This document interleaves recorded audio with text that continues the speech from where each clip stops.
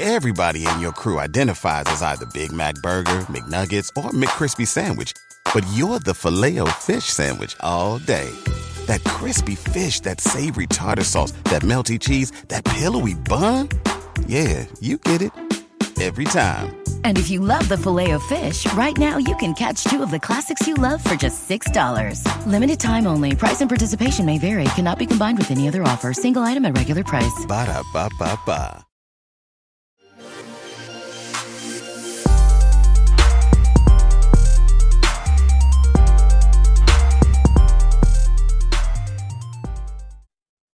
Welcome in, everyone, to another edition of Coach Time on the Believe Network. I'm your host, John Lyons, and we have a very special episode today because we are joined by the one and only Shukri Wrights. You've heard him on the Shukri Wrights podcast. You've heard him on the Believe Network. You've heard him on your radio talking sports, and you've probably seen his videos on social media as well. He is a great resource for sports information. He always brings great takes. So, Shukri, it's a pleasure to have you on. How are you today?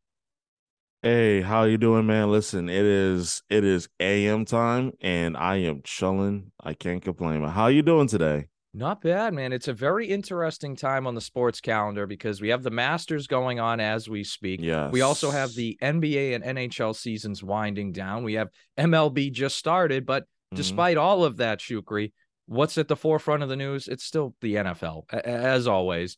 And NFL's king. Yeah, it really, I mean, it's amazing. We have all this great sporting events going on. And the thing we're leading off the show is, and I want to get your take on, is reports this week, specifically by Mike Florio, that Bill Belichick earlier this offseason, quote, shopped Mac Jones around the NFL. And there's obviously a lot with this story, a lot to unpack there. So do you, A, believe Belichick actually shopped him? And B, what do you think if he did? Yeah, I actually do believe that Belichick did, in fact, shop him.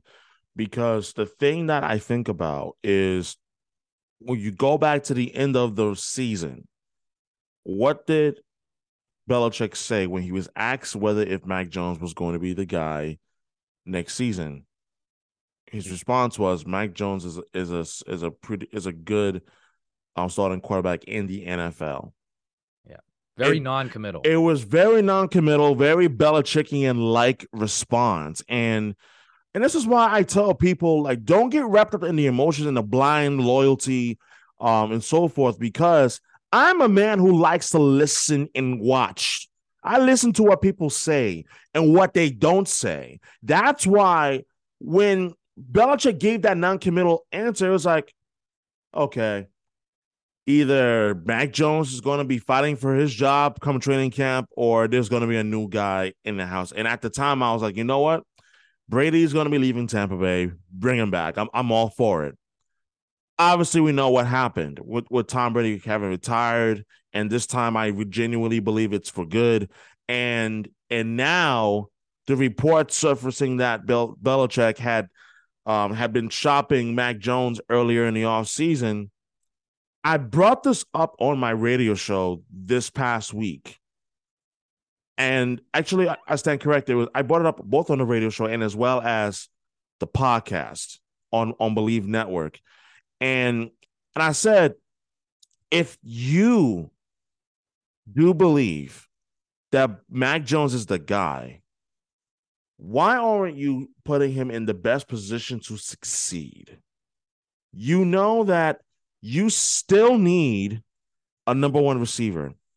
Juju Smith-Schuster, if I haven't made it abundantly clear already, is not a number one receiver. He is a number two at best. And we are at a time in which that the Patriots are surrounded by a bunch of number twos and number threes. Right now, your receiving core looks like this for 2023. Juju Smith-Schuster, Jacoby Myers is gone. So that means Kendrick Bourne is going to need to step up into an even bigger role. We'll see how that works out. Hunter Henry, who knows at this point? And I mean, like, Jonnu Smith is also gone. But you get the point. There is no number one. It's so clear. It's a lot of B plus. It's a lot. Correct. It's a lot of B minuses. Yeah, no A's. And right. And when you're in a division. When you're in a division in which you got the Bills, who are going to be contenders, they got a clear number one in Stephon Diggs. You look at the Jets, yes, the New York Jets, and I would even go as far as to say, like, was it Garrett Wilson? Yeah, he was one of the best rookies. He was one of the best receivers in the league. Thank you. And you look at Miami, obviously Tyreek Hill, and like Jalen Waddle, not to be outdone either. You look at the Patriots right now. Point out who's the number one receiver. I'll wait for it from any Patriots fan. I'll wait. Yeah, you don't have one. It's a great point in that they have a lot of guys that you look at that are solid. Like Devontae Parker's a solid player. Juju Smith, I think, is a pretty good player. Mike Gesicki could be pretty good. Tyquan Thornton, but there's nobody that you're like, oh wow, he's a great player. I mean, like, oh my God, look, we got a game plan for that guy. Correct. Right. The only guy on the Patriots offense you probably look at is a great player. Maybe there's two. Is probably Ramondre Stevenson and Mike Onwenu. And in today's NFL, as valuable as those guys are, it's not the same as having Tyreek Hill and Jalen Waddle or Stephon Diggs and Josh Allen. Like, it's just not the same. So you're right in that. And I love the point that you brought up earlier. And I've talked about this too on my podcast about Mac Jones being put in the position to succeed, because I think last season, yes, Mac Jones whined and complained and had temper tantrums. That's not acceptable. Yes, Mac Jones talked to other coaches on other teams. That's not acceptable. But the original sin is Matt Patricia and Joe Judge running the offense. Like, that's absolutely. Because you went from an offense in 2021 that was 7th in the league in points per game. Mac Jones had arguably the best rookie season for a quarterback ever, or at least near the top, with 3,800 yards passing and 22 touchdowns and making the playoffs, to 8-9 and a lot of turnovers, a lot of frustration. And frankly, and I feel like I've said this 1,000 times now, but I think you can agree, if they just had a competent offensive coordinator last year, probably a playoff team. I do. And then on top of that, I think if the Patriots do not commit self-inflicted wounds, they win 10 games again. They're probably a wild card. Touchdowns. I mean, there you go.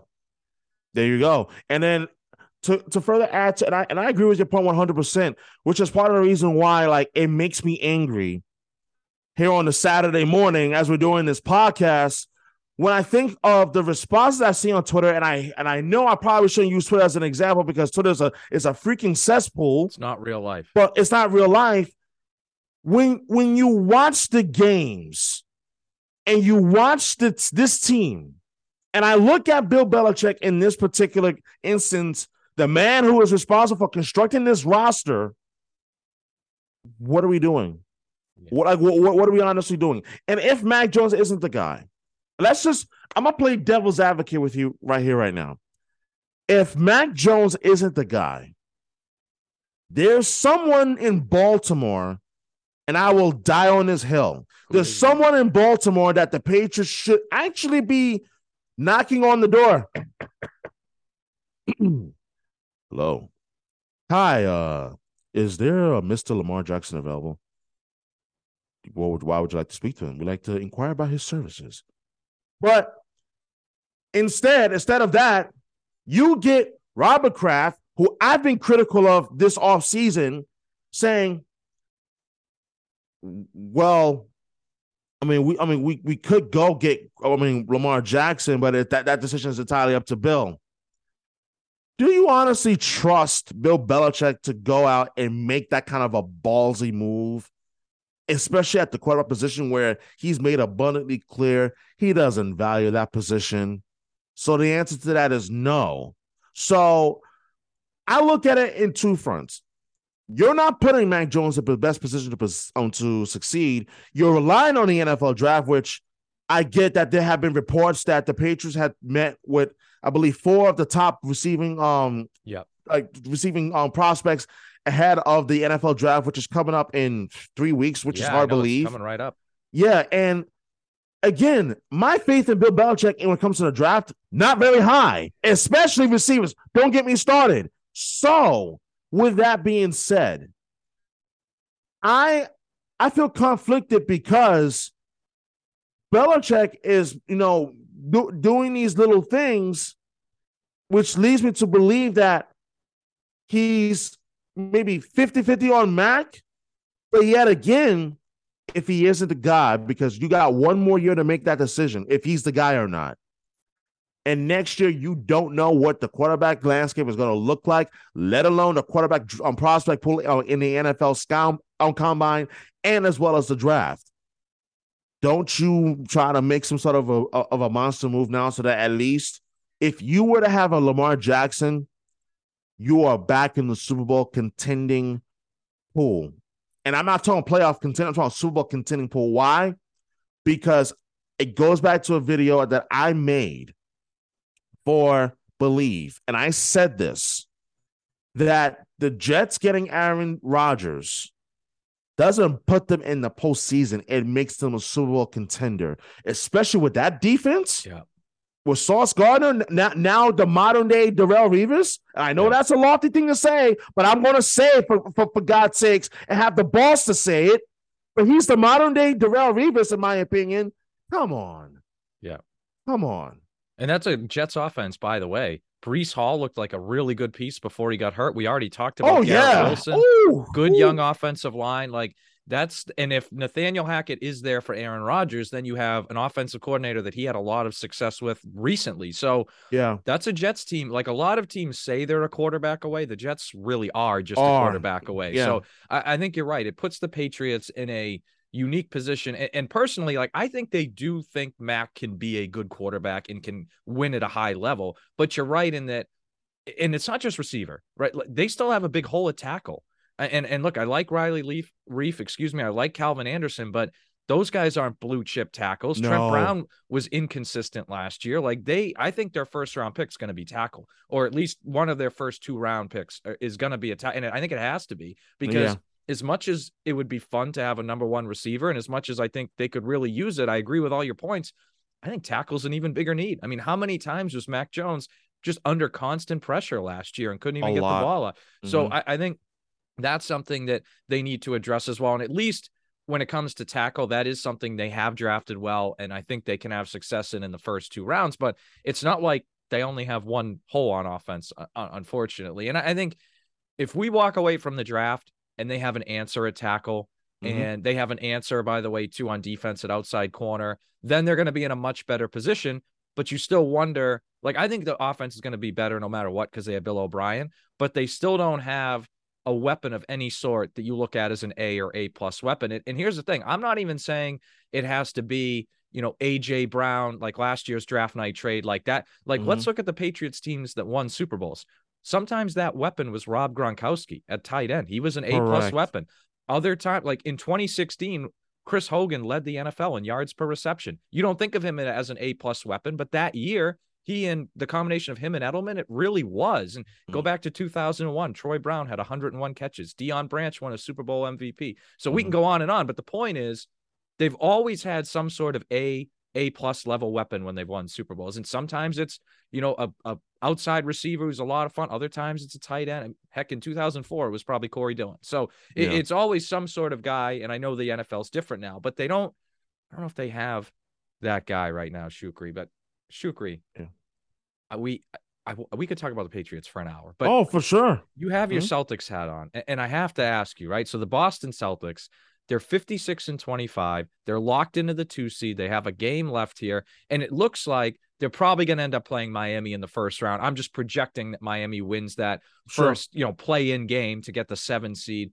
So the Boston, they start 21-5. And now they're at this point, look, they're still a top 2 seed. They're going to have the second best record in the NBA. Are you satisfied with how their regular season has gone and how they're set up to go into the playoffs? No. Okay. I'm genuinely not satisfied at all. And the reason is because, as you mentioned, you start off 21-5.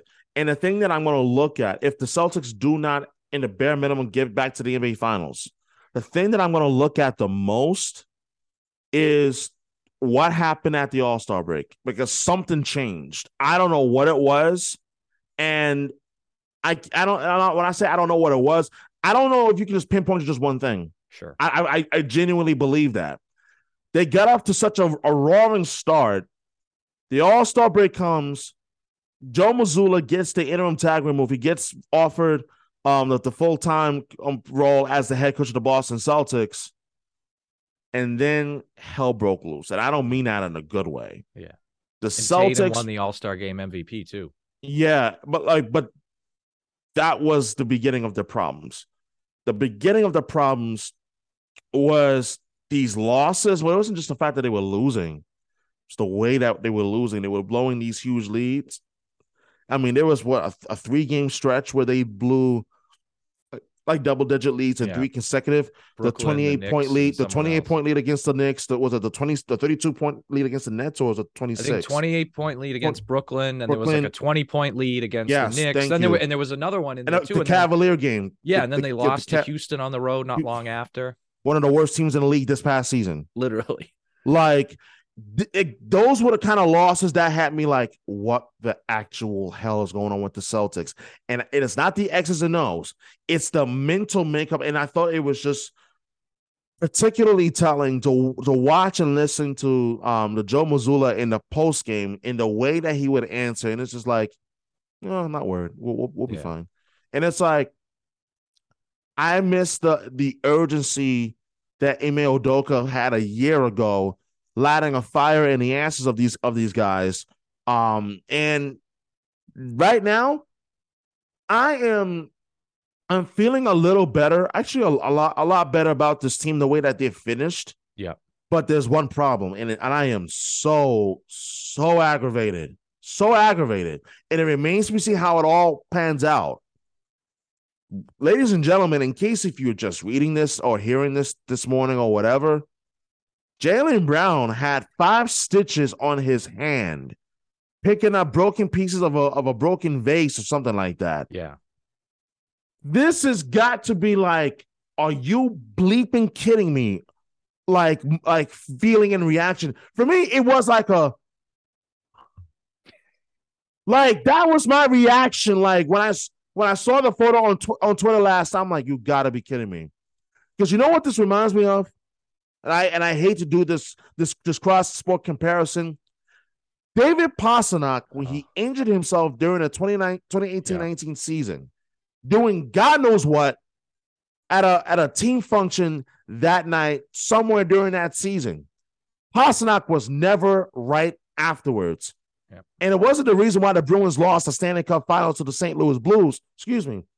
But it contributed to it. But it definitely contributed to it for sure. Yeah. Now, Jaylen Brown, if the Celtics do not win the NBA Finals and Jaylen Brown isn't right, point back to that moment. So that frankly, I am very concerned about Jaylen Brown, not about his ability to be ready.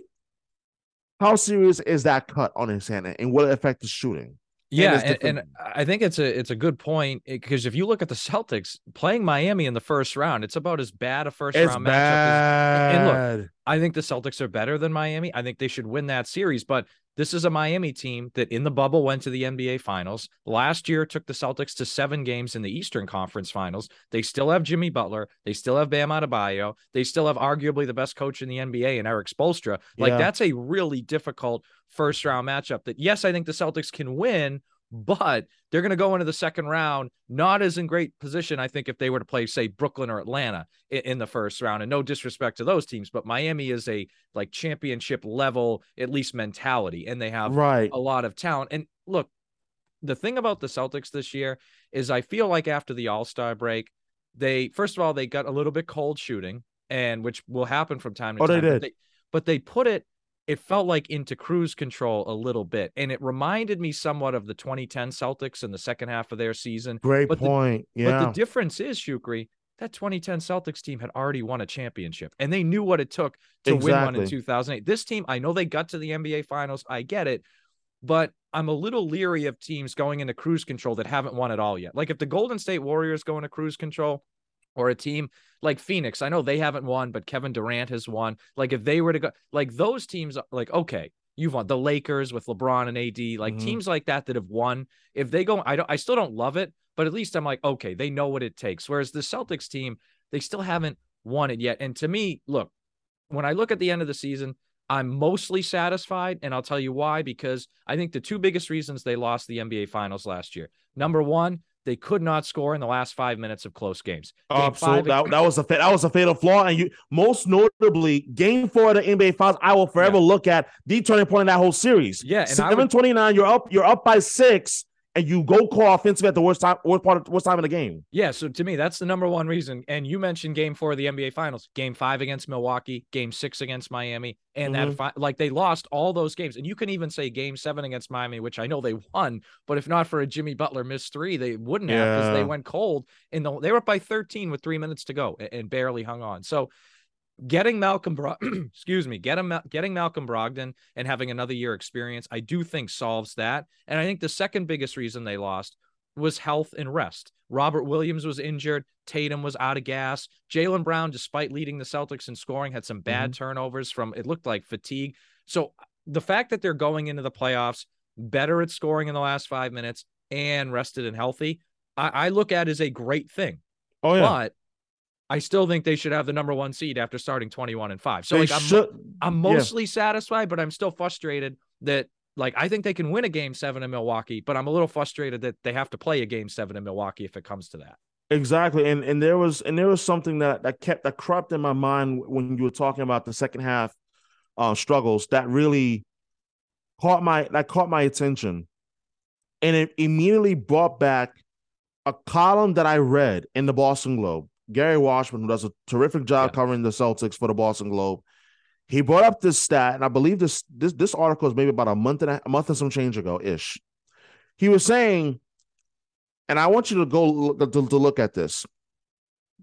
When the Celtics are shooting above 30-something%, their win record is the best in the NBA. Yeah. When they're shooting less than that, it's alarming, the drop off. It's a precipitous drop. Yeah.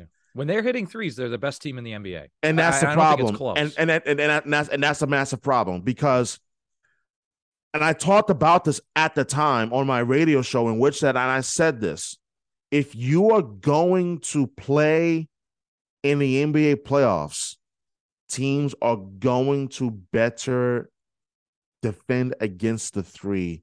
Yeah. And if you're not knocking those 3-pointers down, you have to be able to find other ways to win. That means being better in the paint, getting those offensive rebounds, second chance points, and those little things that you can get away with in the regular season, they matter in the playoffs, because those are the differences between wins and losses.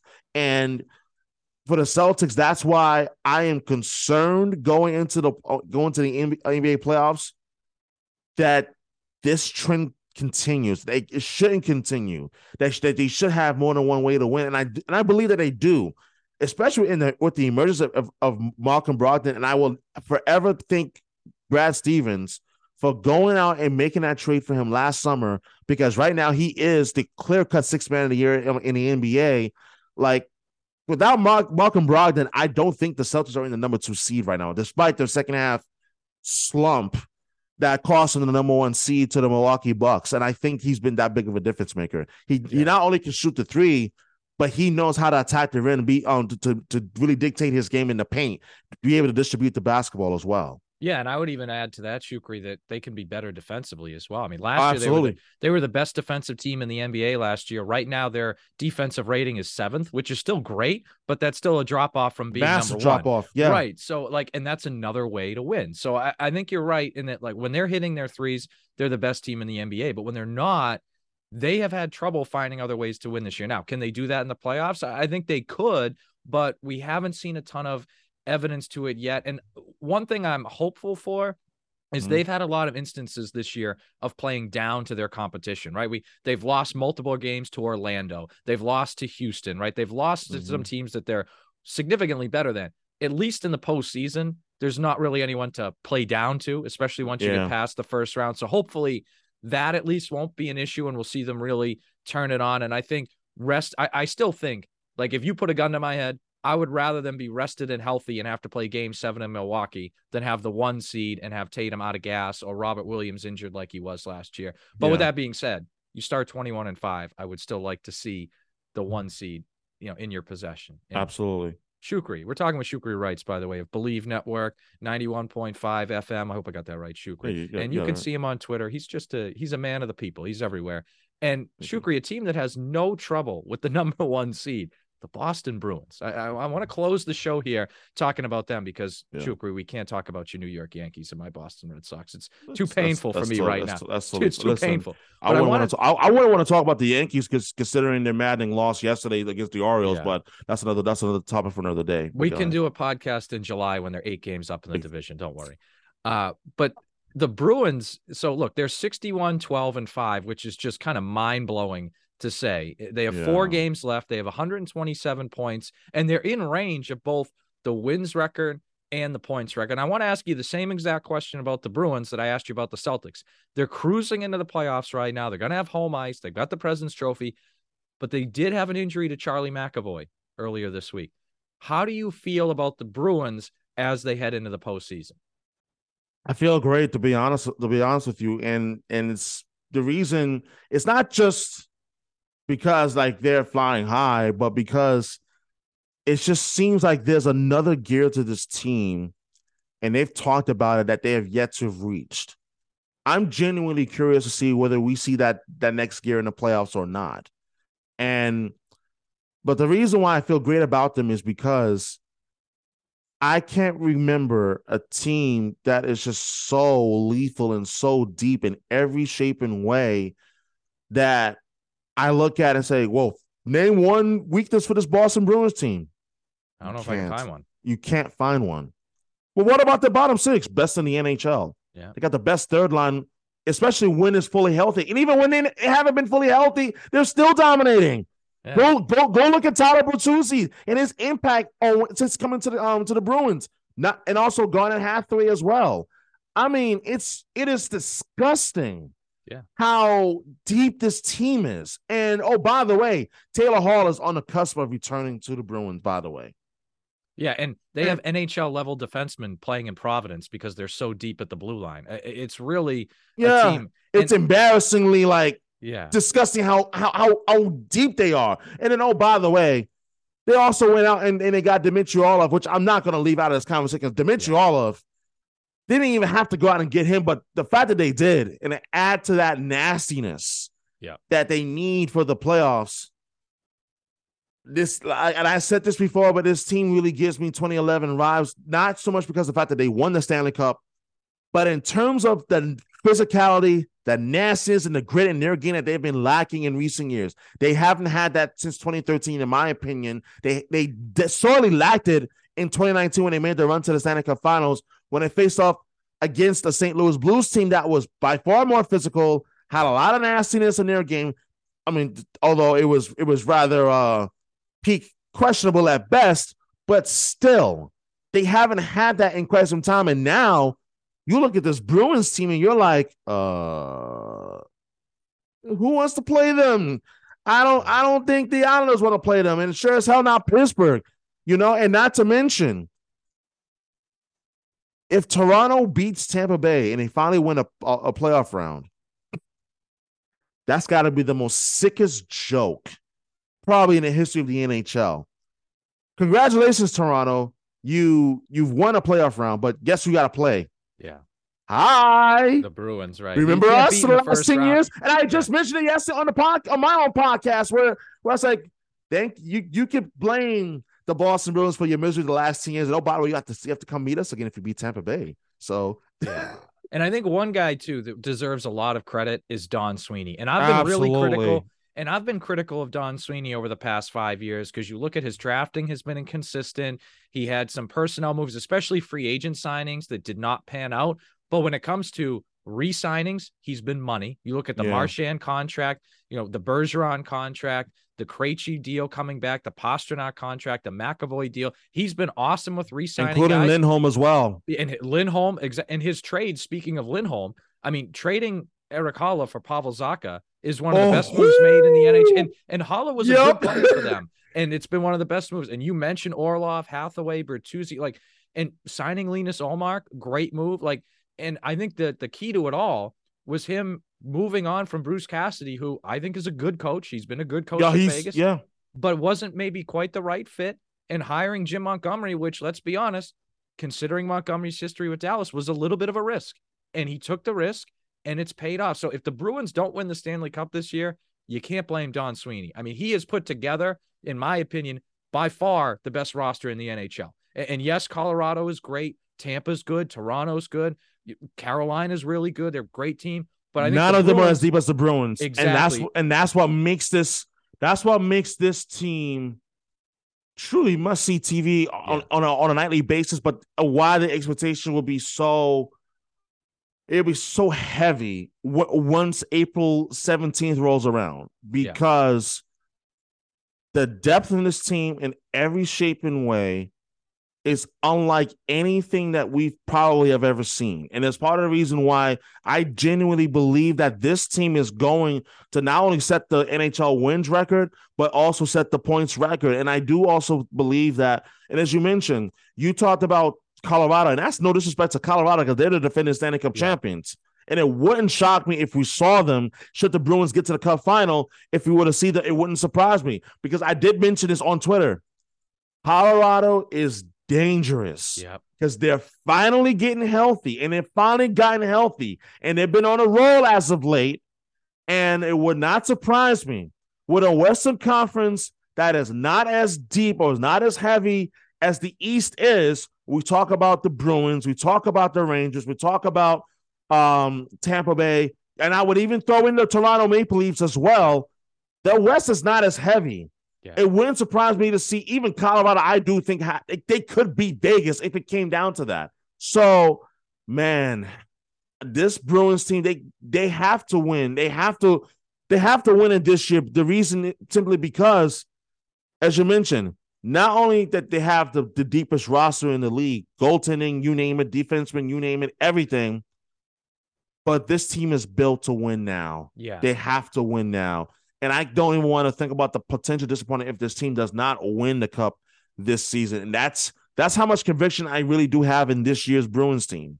Yeah, and for me, like being a lifelong Bruins fan, it's kind of in my DNA that they'll lose at some point and break my heart. So I'm a little scared that they're going to get to the Eastern Conference final or the Stanley Cup final and just somehow not win. But I will say this, Shukri, I agree with you totally in that this is the deepest Bruins team I've ever seen. And of all the Bruins teams I've ever watched, this is the one I am most confident in. And even more so than 2011 team that won the Cup, I'm even more confident in the 2013 team that got to the Cup, the 2014 team that won the President's Trophy. Like, I'm more confident in this team because of their top end talent is elite. I mean, Pastrnak, Bergeron, Marchand, McAvoy, like I could go on, but their depth is so strong. And you have guys like Matt Grzelcyk is a guy that's, a middle defenseman pair for the Bruins. He'd be a top pair guy on a lot of teams. Same thing with Brandon Carlo.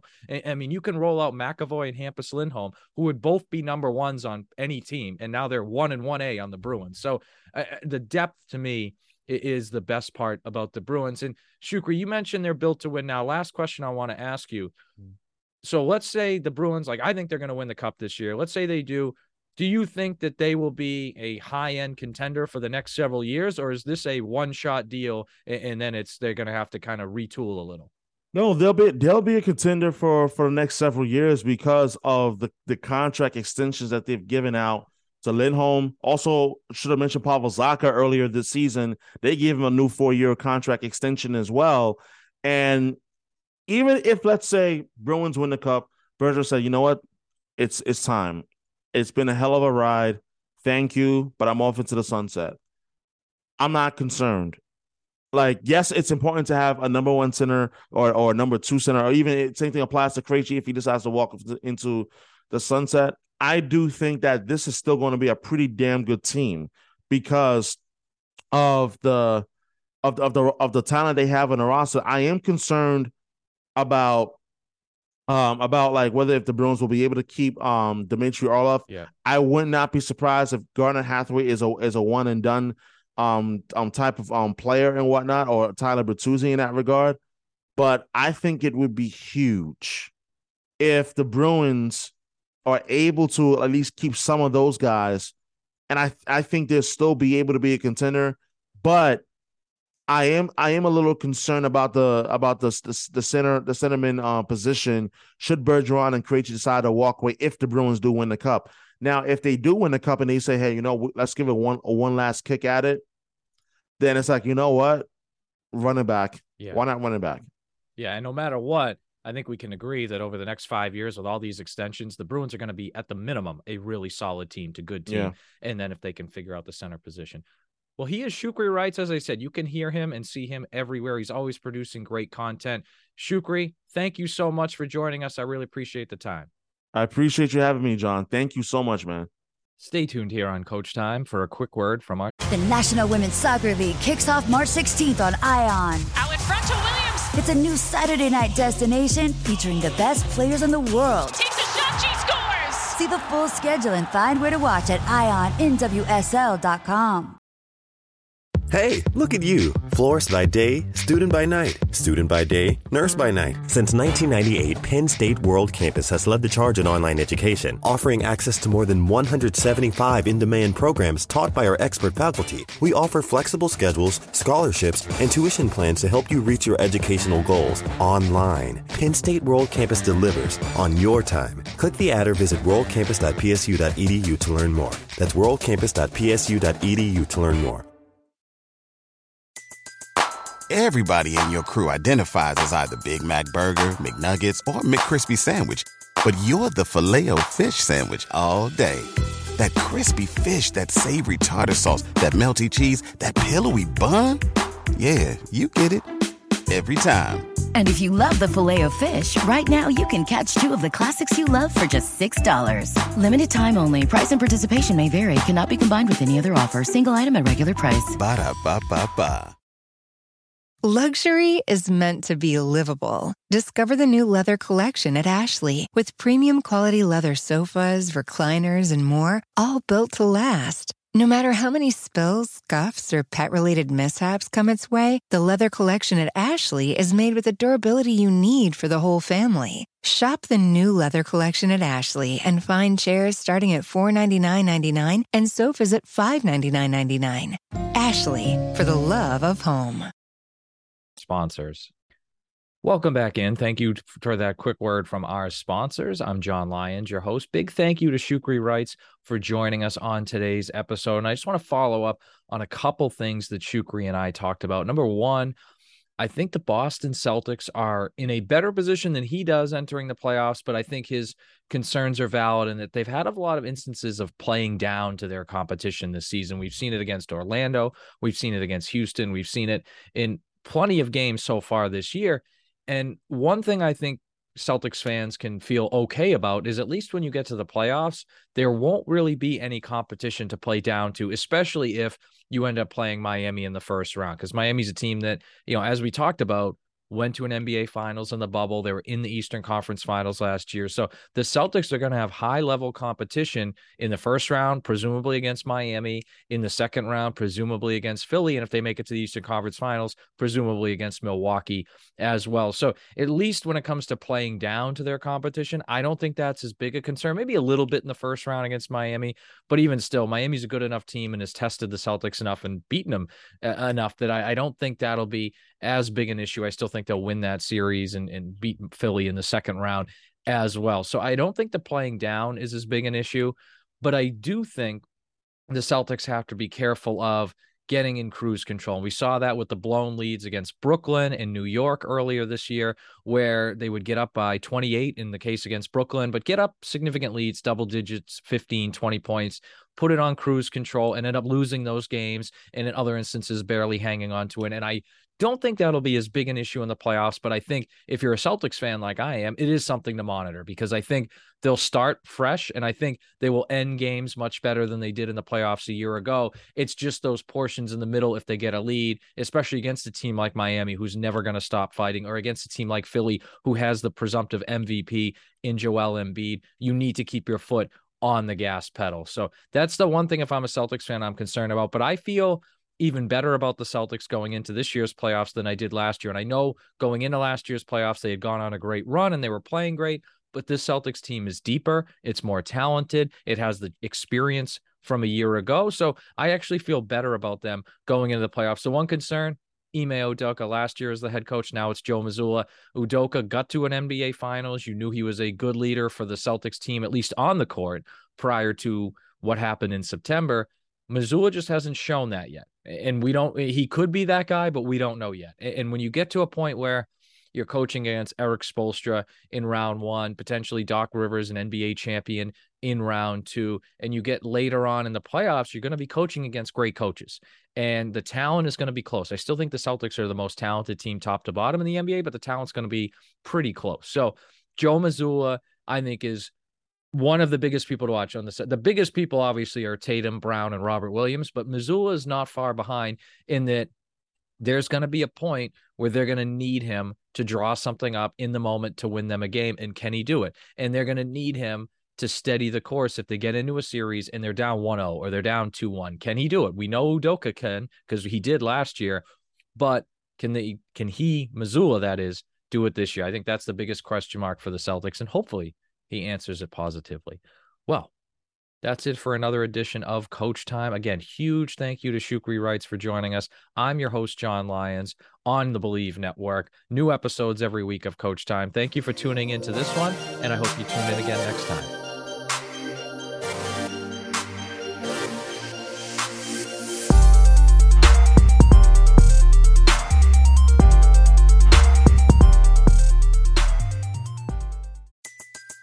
Everybody in your crew identifies as either Big Mac Burger, McNuggets, or McCrispy Sandwich. But you're the Filet-O-Fish Sandwich all day. That crispy fish, that savory tartar sauce, that melty cheese, that pillowy bun. Yeah, you get it. Every time. And if you love the Filet-O-Fish, right now you can catch 2 of the classics you love for just $6. Limited time only. Price and participation may vary. Cannot be combined with any other offer. Single item at regular price. Ba-da-ba-ba-ba.